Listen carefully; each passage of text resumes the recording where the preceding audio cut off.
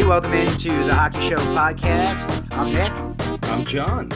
And we've got a show for you today. There's a lot to get into, but John, I'm just curious, man. How's life been treating you? How are things going today?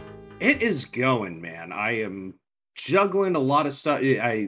This time of year is always crazy busy, but there's a lot worse places I could be and a lot worse things I could be doing. Yeah, I know. You could be working, right? Yeah, there's always worse places to be. Exactly.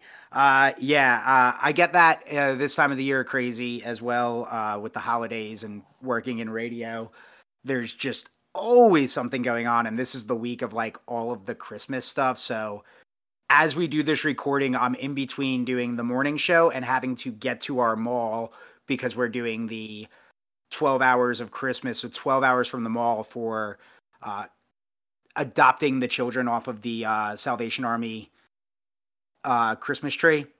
Nice. It's just so much. And then later this week, there's the kettlebell ringing and all of that stuff on top of holiday parade. So, it's nice to be here and get to chit chat hockey for the next hour of the afternoon because folks, I told Nick we didn't have to record this week. He was too busy and he refused to let this go. He is dedicated to you, the listeners.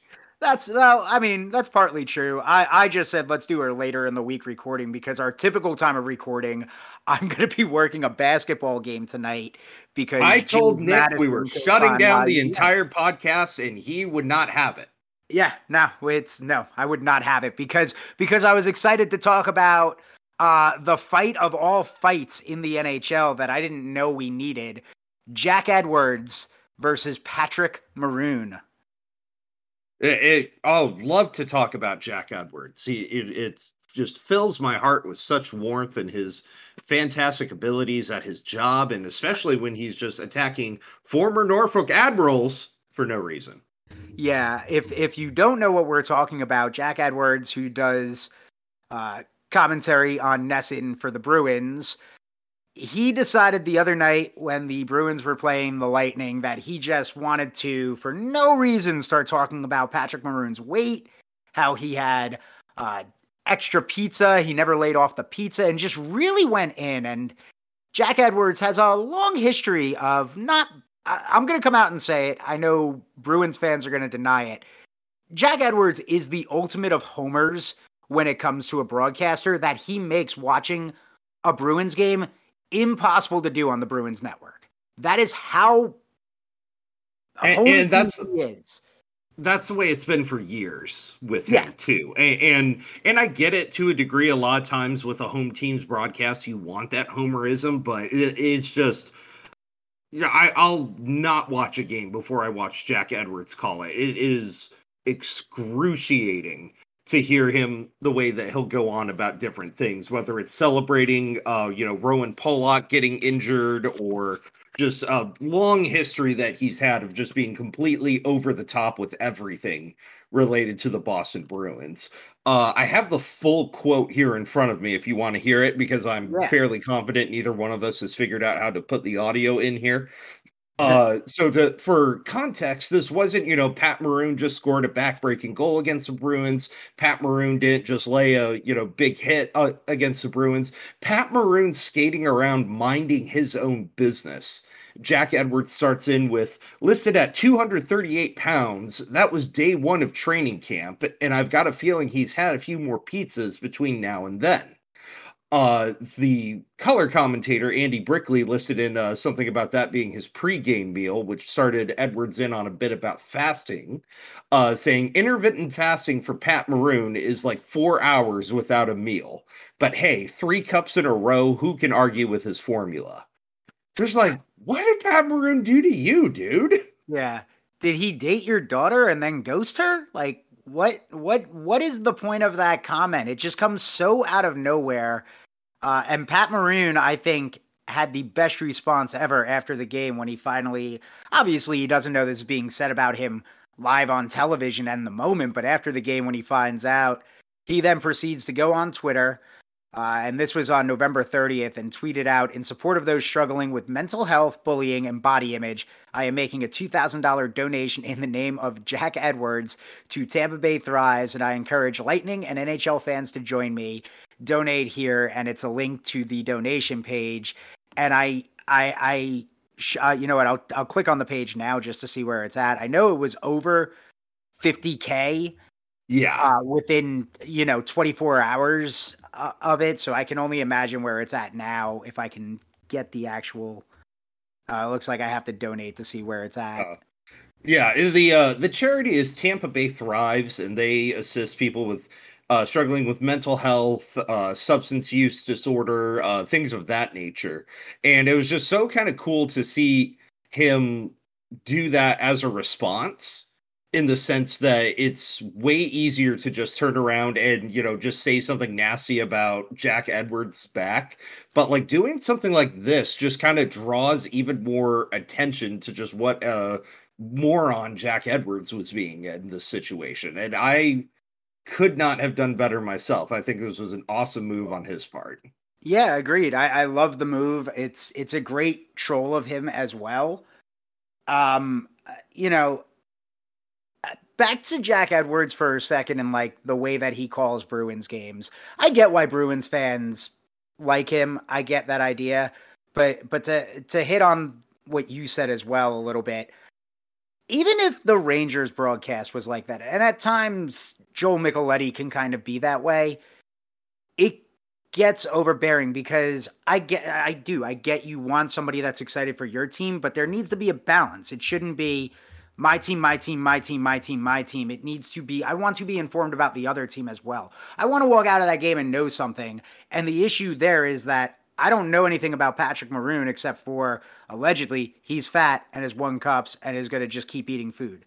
Like that's not what I want for my broadcast. It's why I'm one of the few defenders in Major League Baseball of Joe Buck, because I don't understand the hate on Joe Buck. I think he's the type of broadcaster that is able to bring you a fair, balanced game, has a good voice, knowledgeable, and you're going to be informed about both sides while being able to cheer on your team as well. Same with oh my gosh, I'm gonna get crucified, and I know it's December, and I probably should do that, and that's gonna crucify me. But I'm trying to scroll because I can't believe I can't remember NHL broadcaster, NBC. Oh my God, why am I forgetting? Just retired. Doc Emmerich. Thank you, Doc. I loved Doc doing NBC games, because and like he's the type of broadcaster that I'm like. He came from he what he was with the Devils, I believe. Yeah, but listening to him on a national broadcast, you wouldn't necessarily know if he had an affinity for a particular team, which is kind of what you need out of a national broadcaster. I don't necessarily expect that out of a regional broadcast like any I expect a little more lean into the homer thing, but sprinkle in like 40% of that, like a 60-40 balance is what I'm looking for. Yeah, like I feel like you limit your ability to appreciate the sport if you're only focused on one particular team. If the Lightning come to town, I want my broadcast to tell me, how remarkable it is for them to have 3 Stanley Cup finals in a row, or for how insane it is that Steven Stamkos just got his 1000th point and how few people do that. Like, I want to know about all these other teams the Red Wings are playing when I watch a game personally. Yeah, it's the same. And that's how I feel when I watch a Ranger game. That's how I feel whenever I tune into, there are reasons why there are certain broadcasts I like to tune into. I love tuning into Canadians broadcast when I watch any game that the Canadians are playing. I actually don't mind tuning into the Islanders broadcast as well. There are specific teams that when I'm watching it, I don't mind tuning into those. I love tuning into an LA Kings broadcast. The Kings have been really, really good for that. And I feel like that's something that's really important for a non-traditional market too, because your likelihood of having someone tune in that's not as familiar with the rest of the league is probably a little higher. So maybe that's a byproduct of something being in a town like Boston, is that you have a pretty consistent audience that's going to watch if they put Kim Jong-un broadcasting it, you know? Right. That's very true. You have those types of markets, so you're right. But yeah, that's a battle I did not expect before 2022 came to an end. And 2022 has thrown some serious surprises. I mean, hell, we lost Rebecca Howe last night. So, rest in peace, Kirstie Alley. I don't want anybody coming at me about anything else other than that. That's Rebecca Howe from Cheers, man. That's all that matters to me. That's Rebecca Howe from Cheers. The Look Who's Talking films. I don't care about anything else. Penguins, Chris Letang. He is out indefinitely. Speaking of almost dying. Yeah, speaking of almost dying. Second stroke now in less than a decade. Letang suffered this about 6-7 days ago. And the Penguins announced that he'll be out for, until further notice. Do want to make mention, though, that earlier today I saw a video, and, I know you saw it too, John. Letang is on the ice skating. He's in full gear again, so seems to be doing pretty good. But just another scary moment there for Chris Letang. Yeah, for people that may not be aware, back in the middle of the season in 2014, he had a stroke and missed a couple of months as a result of that. Turns out there was a small hole in the wall of his heart that they had to get repaired, so he was good to go after that. But he is already the all-time Pens leader in regular season and playoff games played amongst defensemen. Leads all Penguins defensemen ever in goals and assists points as well.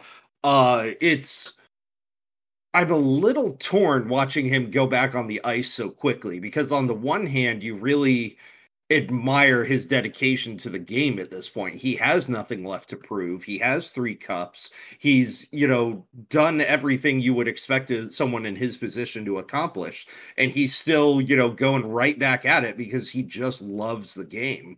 But at the same time, how many strokes do you need to have before you start to think, hey, maybe this isn't, this is time to call it a day, so to speak. Yeah, I was shocked to see him back out there, less than a week after the announcement, but I don't want to speculate on the guy's health too much and be like, well, maybe it was, wasn't really as serious of a situation as, when we hear stroke, we instantly think the worst. Maybe it wasn't that bad this time. Maybe it was just kind of this minor thing and he's going to be back, quicker. But it is shocking to see him out there. I mean, I'll say that that's a plus, even if he is still like a month or 2 away. The fact that he is a week later back on the ice in gear, being able to skate, to at least test his body out, more power to him. But I am a little worried though about long-term health. Second time this has happened. Is there maybe something that the doctors are missing? They caught that little hole the first time, but is there something else? I don't want to speculate, and I know damn it, and I hate that in the sports world. I hate when it's like, I don't want to speculate, but here I am. I'm going to speculate. Could this be one of those things where it's ends up cutting his career short a little bit? Does he start thinking maybe beyond hockey at this point as well? He's got rings, he's got money, not as much as he probably could have made playing any other professional sport in North America. But, is this the type of thing, the second time, and if your body kind of doesn't react the way you want to, getting back out there, do you start maybe thinking, life is more than just the sport? Yeah, and he signed a contract that will take him through to the 27-28 season. So he has a lot more time there that he's going to be available to play. And from how it was described to me, it seemed as though he was on the ice, wasn't feeling right, kind of went to the trainers, and they got him to the hospital right away when he described the symptoms, and they got him taken care of from there. But has a, estimated career earnings $77 million. You got to believe at a certain point, his family has to be pretty worried about him. But, we usually admire the player that, has to get dragged off the ice, that wants to, keep playing, even if they're, a healthy scratch some nights or stuff like that. But I just want him to be okay. I would hate to hear that something really serious happened to him because he continued playing. Exactly. Same exact feeling. But I do, if he's capable of playing, I want him on the ice as well, because he is such a dynamic player, and he really does make that Penguins team as good as they've been. And Penguins, I believe, sitting in a playoff spot as of this morning. Still, I don't think the Rangers caught them yet. Teams though that are sitting very good in the playoff spot right now, and setting themselves up for potentially second year, first playoff appearance. Seattle Kraken. We talked a little bit about this last week, John. They're on that winning streak. 7 games is where the streak has now taken them. None of us saw this one coming, and yeah, I just, at this point, I'm all Kraken, man. I am happy to be the proud owner of a Seattle Kraken t-shirt. Where'd you get a t-shirt?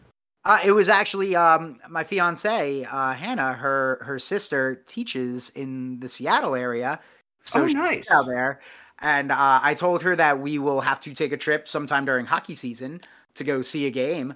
But she knew that I fell in love. Like the minute the Kraken thing came out, I was messaging her. I was like, "That's such a cool logo. Oh, that jersey!" Like I was like talking to her that talking with hockey fans, but also talking with future sister-in-law of like, oh my god, look at your way. Oh, I love that white. Oh. I mostly wanted to make sure you weren't getting some sort of media freebies without sharing the wealth. Oh, no. I would share the wealth. Trust me. But no. Yeah, that was a Christmas gift I got last year, and I was stoked. It's actually, though, the shirt, if you take a look at my Twitter profile, if you look close, you can see it's the shirt I'm wearing. It's the top of the shirt. Oh, nice. Yeah. I'm wearing that and a Ghostbusters beanie. The classic Seattle combination. Yeah. The Kraken right now, despite having played 3 games less than the Knights or the Kings, they are sitting at 33 points, which puts them 3 points ahead of the Kings with 3 games in hand. They are very securely in that second spot in the Pacific, and potentially knocking on the door there of first, right next to the Knights, which, as far as teams that we thought would be on par with them, we probably wouldn't have put the Knights up there. But you gotta love it if they're able to put it together like this. They're figuring out what to do with Shane Wright. They sent him down to the AHL for a little bit. They'll more than likely be sending him to Team Canada for World Juniors camp here soon. And Matty Beniers has just been a revelation for them so far this year, as far as being able to continue to consistently score and consistently make plays happen for him. Yeah, it's funny you say that, because the offense, I don't think any of us saw that one coming. I mean, that could be your rookie of the year right there. He looks like a stud. And Jordan Eberle's been pretty good as well for them. Like, I didn't see these types of players stepping up for the Seattle Kraken, especially in year 2. And I mean, the other night, they were in that shootout game against the Kings, 9-8, right? Yeah. Yeah, more points in that game than in one of the Super Bowls. I forgot which one it was, but one of the ones that the Patriots won, there were more points in that Kraken Kings game than there was in a Super Bowl game. Wow. Yeah. I did not know that part of it. It's a team of extremes almost, because when you have, Jaden Schwartz and Jordan Eberle expected to lead your forward core, on the wrong side of 30, that can be really tough. But, they're younger guys. They're only going to get better as time goes on. They have 3 second-round picks already stashed away this year, with the potential to, package those together to get an additional first somewhere along the lines. I don't think anyone was expecting this out of Martin Jones. I know we talked about him a little last week, but this has worked out really well for them up to this point. And you if they're able to kind of make this more than a fluke, it would be hard to picture them falling out of the playoffs at this point and not, positioning themselves really well for continued success in the future with those two young centers. 2019 Super Bowl, when the Patriots beat the LA Rams 13-3. That was the one. That was the one. So 16 points in that one. 9 plus 8. I'm not doing the math on that. But you're right. Martin Jones. The one thing I'll say to that is Martin Jones, his save percentage still isn't over 9. But with the offense that we've been seeing, with the way that they've been able to, when they need to, like what we said with Vegas, they're a team that are going to win by just running up the score. They're going to outscore their problems. Seattle has been able to outscore their problems when they need to, but also Martin Jones has been adequate enough that while I say that save percentage isn't over 9, he's still been able to, when he needs to in those close games, come up with the big saves, come up with the wins, get it done. And we all figured that this was going to fall onto Philip Grubauer, right? Like we were like, if Seattle is anything, it's Grubauer bouncing back in year 2. And he has been horrible in year 2. Maybe worse than year 1. And you lean on Martin Jones to get the job done, and it's working. Yeah, 893 save percentage against Martin Jones, which puts him right there towards the bottom of the league. And yet, 12 wins out of 17 starts. Yeah. So it's mind-boggling how he's been able to pull this off. But, if you're allowing 3 goals a game, as long as your team's scoring 4 every game, I suppose it doesn't matter much. Yeah, it does not. Look, Ron Francis was telling us there's a plan there, there's a plan there, and I don't think this was all part of the plan, but it's looking good so far. I mean, leaving that cap space open was able to get him Burakovsky as a UFA. Schultz has been a nice add. Bjorkstrand's been fine, and he costs next to nothing as well. So it seems this slow and steady approach has got them in a pretty good spot right now. It'll be curious to see what they're like at the trade deadline, because they absolutely do not have room to add anyone cap-wise. So if they're moving somebody out to bring somebody in, that could get dicey depending on how long of a term these guys are committed to. But you got to wonder if it doesn't make sense to maybe try to, move Ryan Donato or Carson Soucy or some of these guys that are pending UFAs. But maybe that sends the wrong message to a fan base. I don't know. Yeah. I don't know. I'm glad I don't have to make the decision. Yeah. Now I am just going to ask this here before we move on.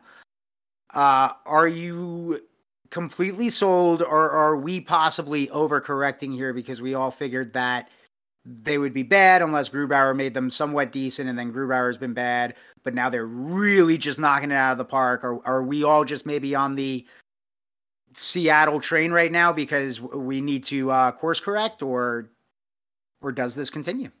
That is possible, and it's worth considering that their coach is Dave Haxtell, who didn't show us a whole ton of inspirational stuff during his time in Philly. Mm-hmm. But you can't argue with the results, I suppose. And to go from middling around the Pacific to, granted, it's probably the weakest division out of the 4. But to go from hanging around there to being right up there, comparable to someone like the Dallas Stars or Winnipeg, that's got to count for something at the end of the day. Yeah, it does. Another team that has been winning, but unfortunately saw their winning streak snapped.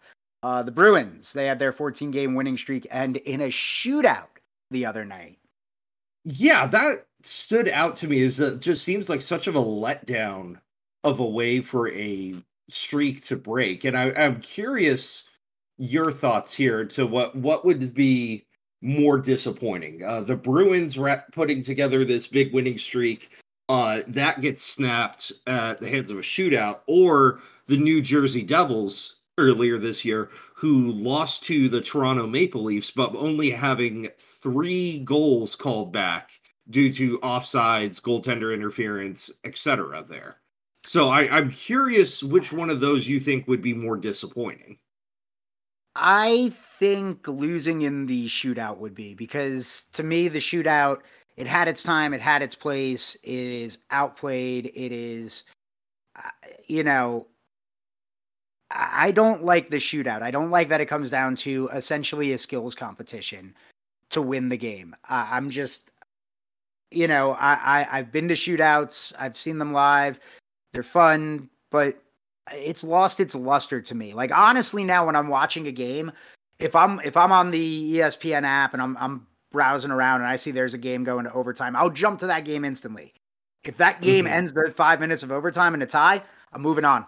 I don't care at that point. I don't want to watch a shootout to decide a game. I would much rather the NHL just do a 20-minute 3-on-3, because you're not going to go 20 minutes 3-on-3. You're not. Like, it's just not going to happen. And it would get very interesting to see the lines that start getting rolled out as well, putting wingers at center and things like that. So because you're not going to be running out, or winger on defense, because you're not going to be able to roll out your traditional lines. So I'd much rather see 3-on-3 for an extended period of time, or 5 minutes switch ends, 5 minutes, 10 minutes switch ends. There you go. That way you can clear the ice at the 10-minute mark. Yeah, and I can understand the benefit of the shootout to the point to where you need a definitive end time for a lot of these games when it comes to broadcast schedules and arena scheduling and so on and so forth. But at the same time, I don't hate the shootout as much as everyone else seems to. I have been really disappointed that the 3-on-3 seems to have gotten so overcoached that we don't really have the chaos that we used to have with 3-on-3 situations where it was just 2-on-1s going back and forth every which way. I mean, go figure. Teams figured out, they adjusted, and now there's that very conservative approach to overtime hockey. Yeah, and it reminds me a lot of the Soviet play of the early 90s, the way that they'll cycle right back with it. They will, go out of the offensive zone and have to clear again to make sure they're not going off sides. Like, if you work that hard to get the puck, there's no point dumping it in and, letting the other team potentially have it that way. But it does get really annoying to just watch, 2 minutes straight of the same line cycling through the neutral zone without doing anything in particular to create a scoring chance. Yeah, it's, so for you, would it be losing in the shootout, or with the callbacks and the off post and all of that? It definitely would have been the callbacks. And I try not to get too worked up for it. There might be something to say about, when someone's, a fraction of an inch offsides and they're a player that didn't even impact the play. Like, I get the frustration with that, but at the end of the day, it's a very definitive call. You either are onsides or you're not. So even, the game I went and saw Sunday, the Red Wings came in town, and Dylan Larkin's goal got called off because he was offsides. It wasn't by much, but I was like, all right, I get it. Yeah. But for it to happen 3 times in a game, I think would be infuriating.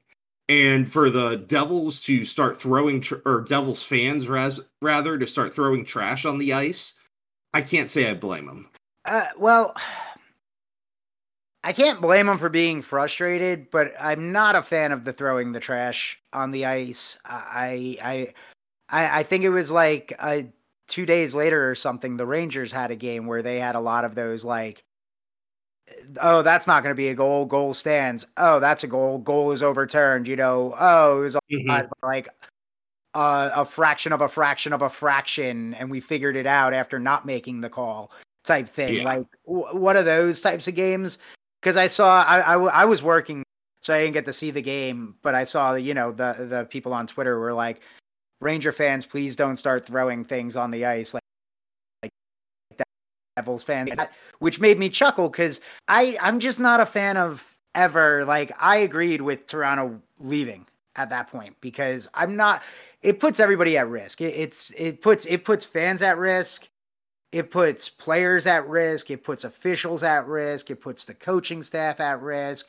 It puts people that work in the building at risk. Like, I get being frustrated. Trust me, I get that. Even though Barstool sports fans will come at me if I call out somebody's stupid gimmick of being frustrated. But I get the frustration part. But there's also that be a sane human part. Like, Yeah. we don't need to resort to throwing our beer cans and possibly hitting the 12-year-old kid that's, 7 rows in front of you because you're drunk and you can't throw the thing. Yeah, there's probably something to be said for that. There may have been a lot more things thrown on the ice that we didn't quite get to see. And even as a fan of a team that is known to throw some things on the ice from time to time, there's a very specific etiquette to it as well. I was gonna say, but you're the when like okay, great comparison. The octopus throwing, I get where the I get the octopus off the ice and then it freezes in and that crap. Like, I get that. But there is an etiquette to that where somebody in section 300 isn't throwing the octopus after the goal, as opposed to when they used to throw the rats in Florida. You would have people throwing the rats in the last row and hitting people with them. Like, that's all I mean. Yeah, and for a lot of that, they were handing those out pregame, so I'm pretty sure that was the fake plastic rats were encouraged there. Yeah, to which there's certain things I hope I never have to explain to a young person. It's just say, look, watch this, and let me tell you what hockey was like in the 90s. It was a different time. What a weird moment in time that is. What a weird moment when you look back. A whole year where they just in Florida were like, here are rats. Everybody gets a rat. When we score, throw the damn rat. And then we're going to repass them out. When we score again, throw the damn rat. And I remember seeing multiple highlights. Anytime, a playoff goal would happen, and then a whole bunch of rats come on the ice immediately afterwards. Yeah, if you're a player, you have to be infuriated by it. But I don't know. Everyone's got their fun little traditions. Didn't some Avalanche players express frustration in '97? I think they may have, but then they, won the cup over them in '96. So if you have to put, yeah, if you have to put up with some rats for it in the meantime, I think you're doing okay. Yeah. But yeah, even for what you said about octopi, there was a place that it's no longer open anymore, sadly. Superior Fish in Huron that if you went to buy an octopus for it, they gave you a sheet with very specific etiquette. Don't throw it while the puck's in play. Make sure you boil it beforehand so there isn't a bunch of gunk that has to get scraped up off the ice. That they took it, very seriously, that there's a way to do this. And, you probably make a good point that I don't think a lot of people are going to be injured by a flying cephalopod, but, a beer can or something like that could get dangerous. Yeah. And if you're the parent of that 12-year-old that gets hit by it, you are probably not nearly as understanding. Yeah. Now, thankfully, I don't think any reports of that came out. I'm just thinking, I'm just figuring out, that's a possibility when you start throwing things. When trash starts getting thrown, listen, go watch the Woodstock 99 documentary on Netflix. You'll understand why I don't support throwing crap. Speaking of crap, the New York Rangers, they've been pretty crappy.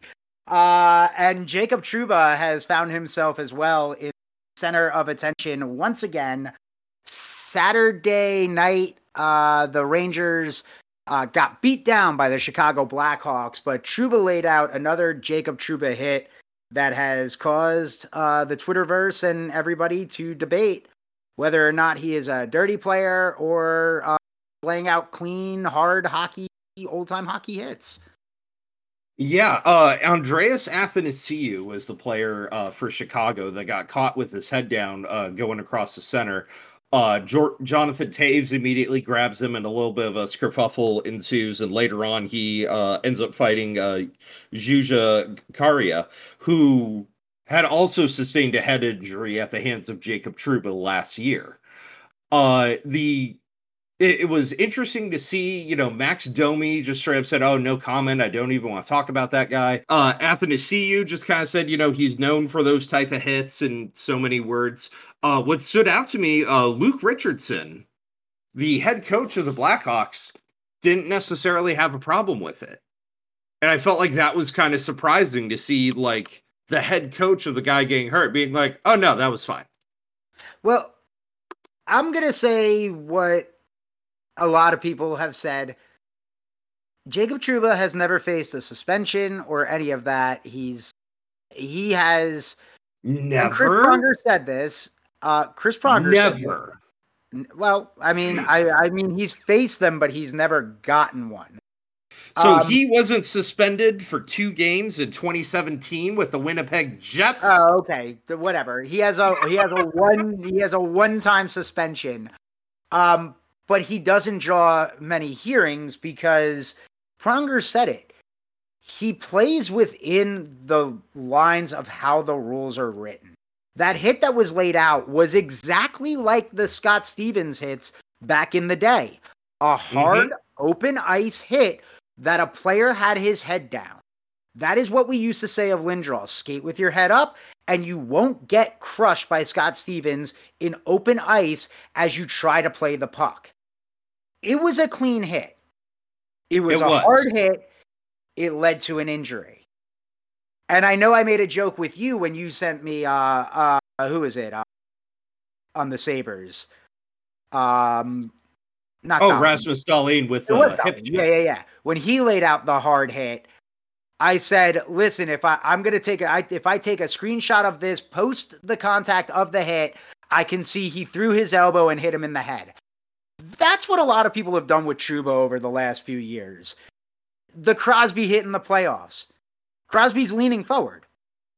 The elbow is down at his side. It's a shoulder going forward, and Crosby's leaning forward. Like, the player initiated the contact to the head. The other player initiated the contact to the head. Not Trouba. Crosby caused that. All these hits are with the shoulder. They are hard hits, and they teeter the line, but they never cross the line. That's the thing. And I know somebody's going to be like, well, you're a Rangers fan, so this is a homer take. No, you would have this same viewpoint if he was on your team, because you would know, no, this guy is not breaking the rules. There's a reason these hits are going unpenalized as well. There's a reason for this, there's a reason for that. There's a reason he only has the 2017 2 games. And I'm, that's all I can say about it. I'm not going to convince people who think he's a dirty player are going to think he's a dirty player. It's the same with the people that think Scott Stevens was a dirty player. They're always going to think he's a dirty player because Scott Stevens was, but that's besides the point. Yeah, there is a little difference to that. But playing that hard-nosed game, I don't know. It confuses me as well, because don't we want old school hockey? Don't we want, hard-hitting hockey, but then we're going to cry every time somebody lays out a hard hit, or someone has to fight every time after a clean hit? Yeah, I don't know. Yeah, I get that Trouba has the history. I get that Nathan McKinnon, Seth Jarvis, the list goes on for players that have really been laid out by him.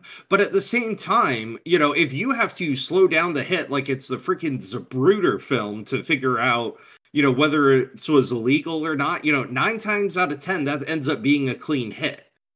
And so a lot of times you have to eat, which is why I really kind of respected what Luke Richardson had to say, was that, there's not a lot of guys like this in the league that play this way anymore. So it probably stands out a little bit more. And if we're a little bit more aware of that, then hits like this aren't going to happen because people are keeping their head up there. Yeah. I've said everything I can say about it, because anything I really say is just take it as, well, we know you're a Rangers fan, so you're going to defend the Ranger. Even though I came into this break going, the Rangers have played like crap, because they have. They did lose that game. Yeah, then they lost that game, and they lost that game, and they lost the night before to the Ottawa Senators. And they had beaten the Senators 2 nights prior, so it was the second game of of a home and home, and they lost at home to the Senators after beating them in Ottawa, and then lost at home to the Blackhawks, who are actively trying to lose. So, like, I'm not being a homer. I want hard-hitting hockey. I want hockey to be hockey, and I feel like everybody gets all pissed off the minute it actually does start to be hockey, and it's their team that's impacted by it. And I kind of get it. You know? Yeah, and there's a fine line between appreciating hard hits and being a Tom Wilson defender, you know? Exactly. Or for that matter, I would even go one with Brad Marchand. Yeah. You know, like it has some stuff that's dirty, but you know, I remember hearing an interview with I forget who it was at the Department of Player Safety, when they say, you know, when they get tagged on Twitter, oh, did you look at this, look at that? Goes, yeah, we literally watch every single game. Like, don't worry, we see it. Yeah, it's our job. Like, yeah, so it's you can have some confidence there to know that, you know, things like this are being watched very closely. And, you know, if this was something where, oh, he got all these fines, but he, you know, hasn't gotten suspended, or anything like that, or, you know, he had this hearing, but nothing came of it. But that's not the case for Trouba. He got a fine last January for slashing, and he had that 2017 suspension that I mentioned for 2 games, and that's it. Yeah, that's what I mean, is his track record of being punished by the league is, you mentioned it, there's 2 of them. And I forgot about the slash, but it wasn't even from a hit. Until I looked it up. Yeah, but that's the thing. It wasn't from a hit, it was from a slash, and everybody's complaining about his hit. So, you know, but the Rangers did pull out a win last night on Monday. They were able to defeat the St. Louis Blues in a battle of Sammy Blais versus Pavel Buchnevich, if you follow Rangers Twitter, because that's apparently all it's ever been about. I understand Buchnevich used to play for those Rangers. Yeah, apparently the Rangers had cap space last year to pay $6.5 million for him, and then $7 million on. It's crazy, because I'm pretty sure the Rangers are in a position where there's a possibility that if they keep slumping, I could see Philip Yedel being traded, because guess who's due for a contract extension? And guess what team doesn't have any money right now? Hence why people are saying the Rangers can't trade their way out of their problems, because there's no money. They just bumped Ryan Reeves to try and free up some space. But they beat the St. Louis Blues, and it happened in what has become fashion. The Rangers scored 3 goals in the third period when they were trailing 4-3. And they lit up Jordan Binnington. And it was 3 goals in the third period that put the nail in the coffin for him, right? Yeah. He had already given. Really, I saw the Adam Fox goal was a little soft, the power play one at the end of the first. But yeah, he made a great save on Kakko when it was still a 4-3 game. But then he gave up the goal 4-3. Then he gave up a soft one from the point. Then the Lafreniere goal. Then there was the Kreider breakaway goal on the penalty kill. So yeah, he got lit up for third after already giving 3 up earlier in the game. It's kind of been a bad go of it for Jordan Binnington. Yeah, and did he try to fight anyone, or just behave incredibly inappropriate for a goalie against the Rangers? I do not recall him trying anything, knocking any nets off or picking any fights. But yeah, I'm assuming the absolutely ridiculous penalty that he took earlier this week on a play behind the net where he just decided to throw an elbow. Yeah, the game they had against the Penguins, Jason Zucker was going around the net, and it would be dramatic to call it a clothesline, but it was that same type of motion as he tried to, if you subtly bump into a guy to slow him down as he's going around the net chasing one of your guys, I think that's pretty par for the course. But you just straight up swung at him, and typical Jordan Binnington fashion. He wants to run around and, talk to people a whole bunch and, challenge people without actually having to do any of the fighting, which if he's at 170 pounds, even with the goalie equipment on, I don't like his chances of walking away from that unhurt. But the funny part of it was Zucker comes back to the game after, leaving to get stitched up a bit, scores a goal on him. Binnington really should have stopped just a clean open shot from between the hash marks. And then as Zucker's on the bench and Jordan Binnington's getting pulled, he takes his helmet off and starts yelling at yelling at Zucker on the bench a whole lot. And Zucker just kind of shrugs it off. It was a fun thing to watch, but at the same time, if you're one of of Binnington's teammates, this has got to be getting really old really quickly. Yeah, because as I mentioned, 6 goals last night against the Rangers, who have been struggling, and really he got lit up by the kids who have really been struggling this year.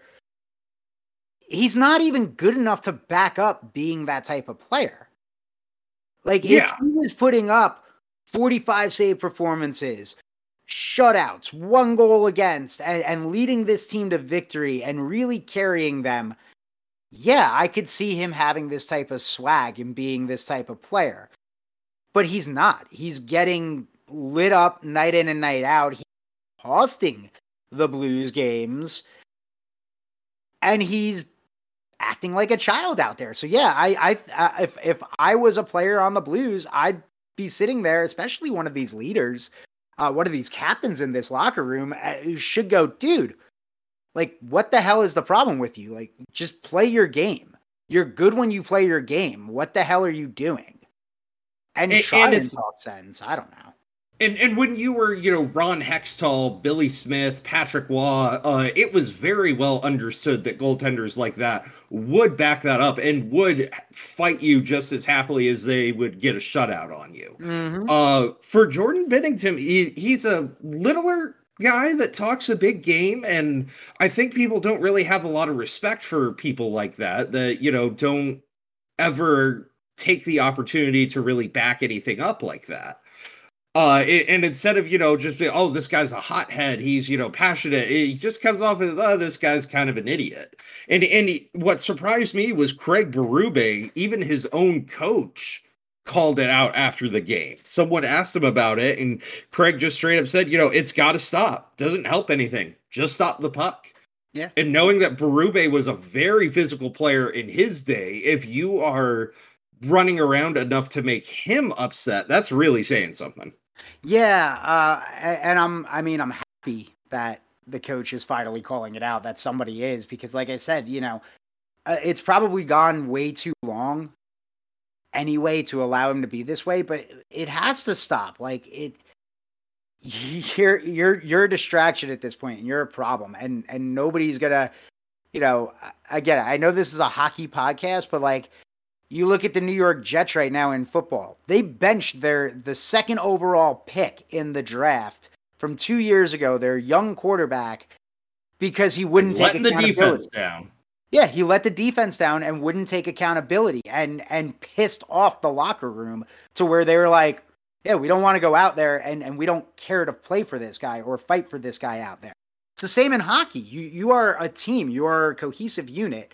And if one player is not towing the line with everybody else, not good enough to back up being able to not toe the same line as everybody else, then nobody gives a crap anymore. And nobody's going to protect you when you do get run down eventually by somebody, because you're going to make that move that you made against like Matt Zuccarello.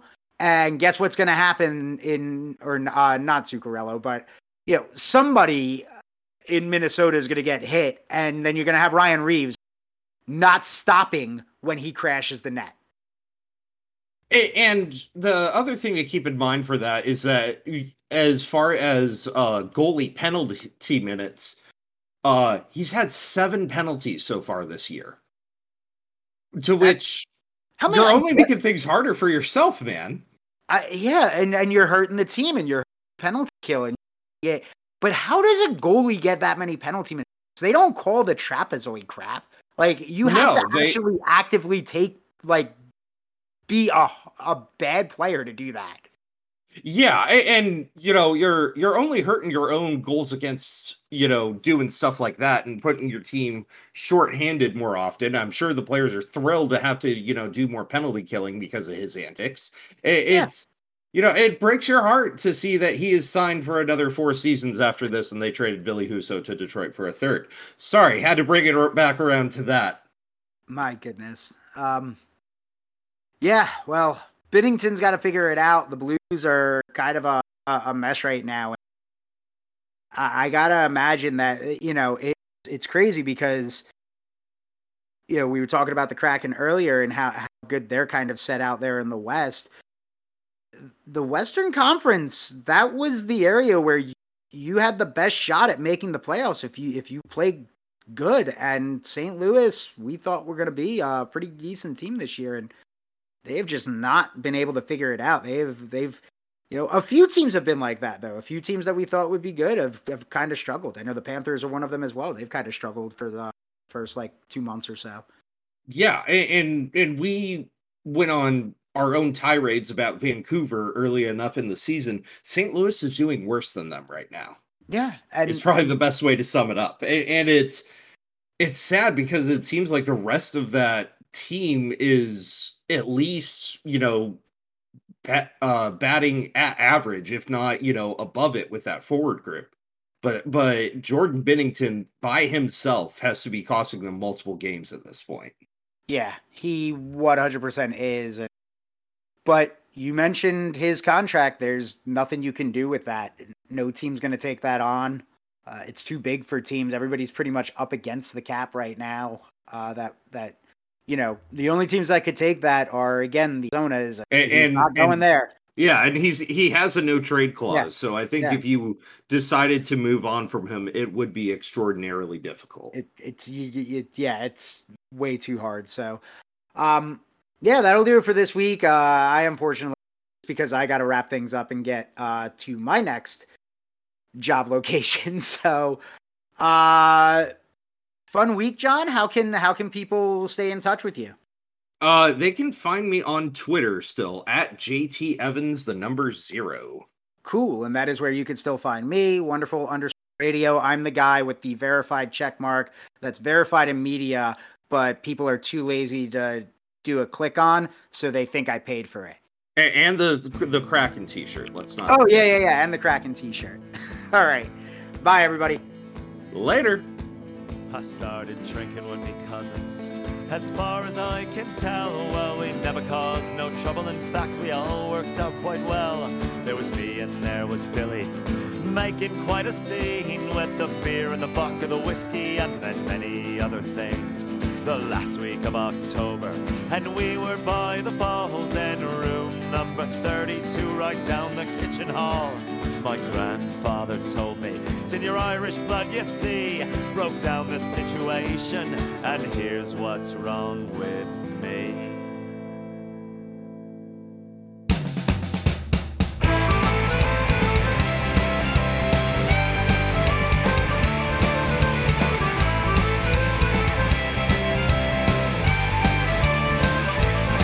I started triggering me father. The pub across the street where I got all of me booze and education there for free. I hung on to these moments, we got nothing left to say. It isn't hard to figure out how I ended up this way.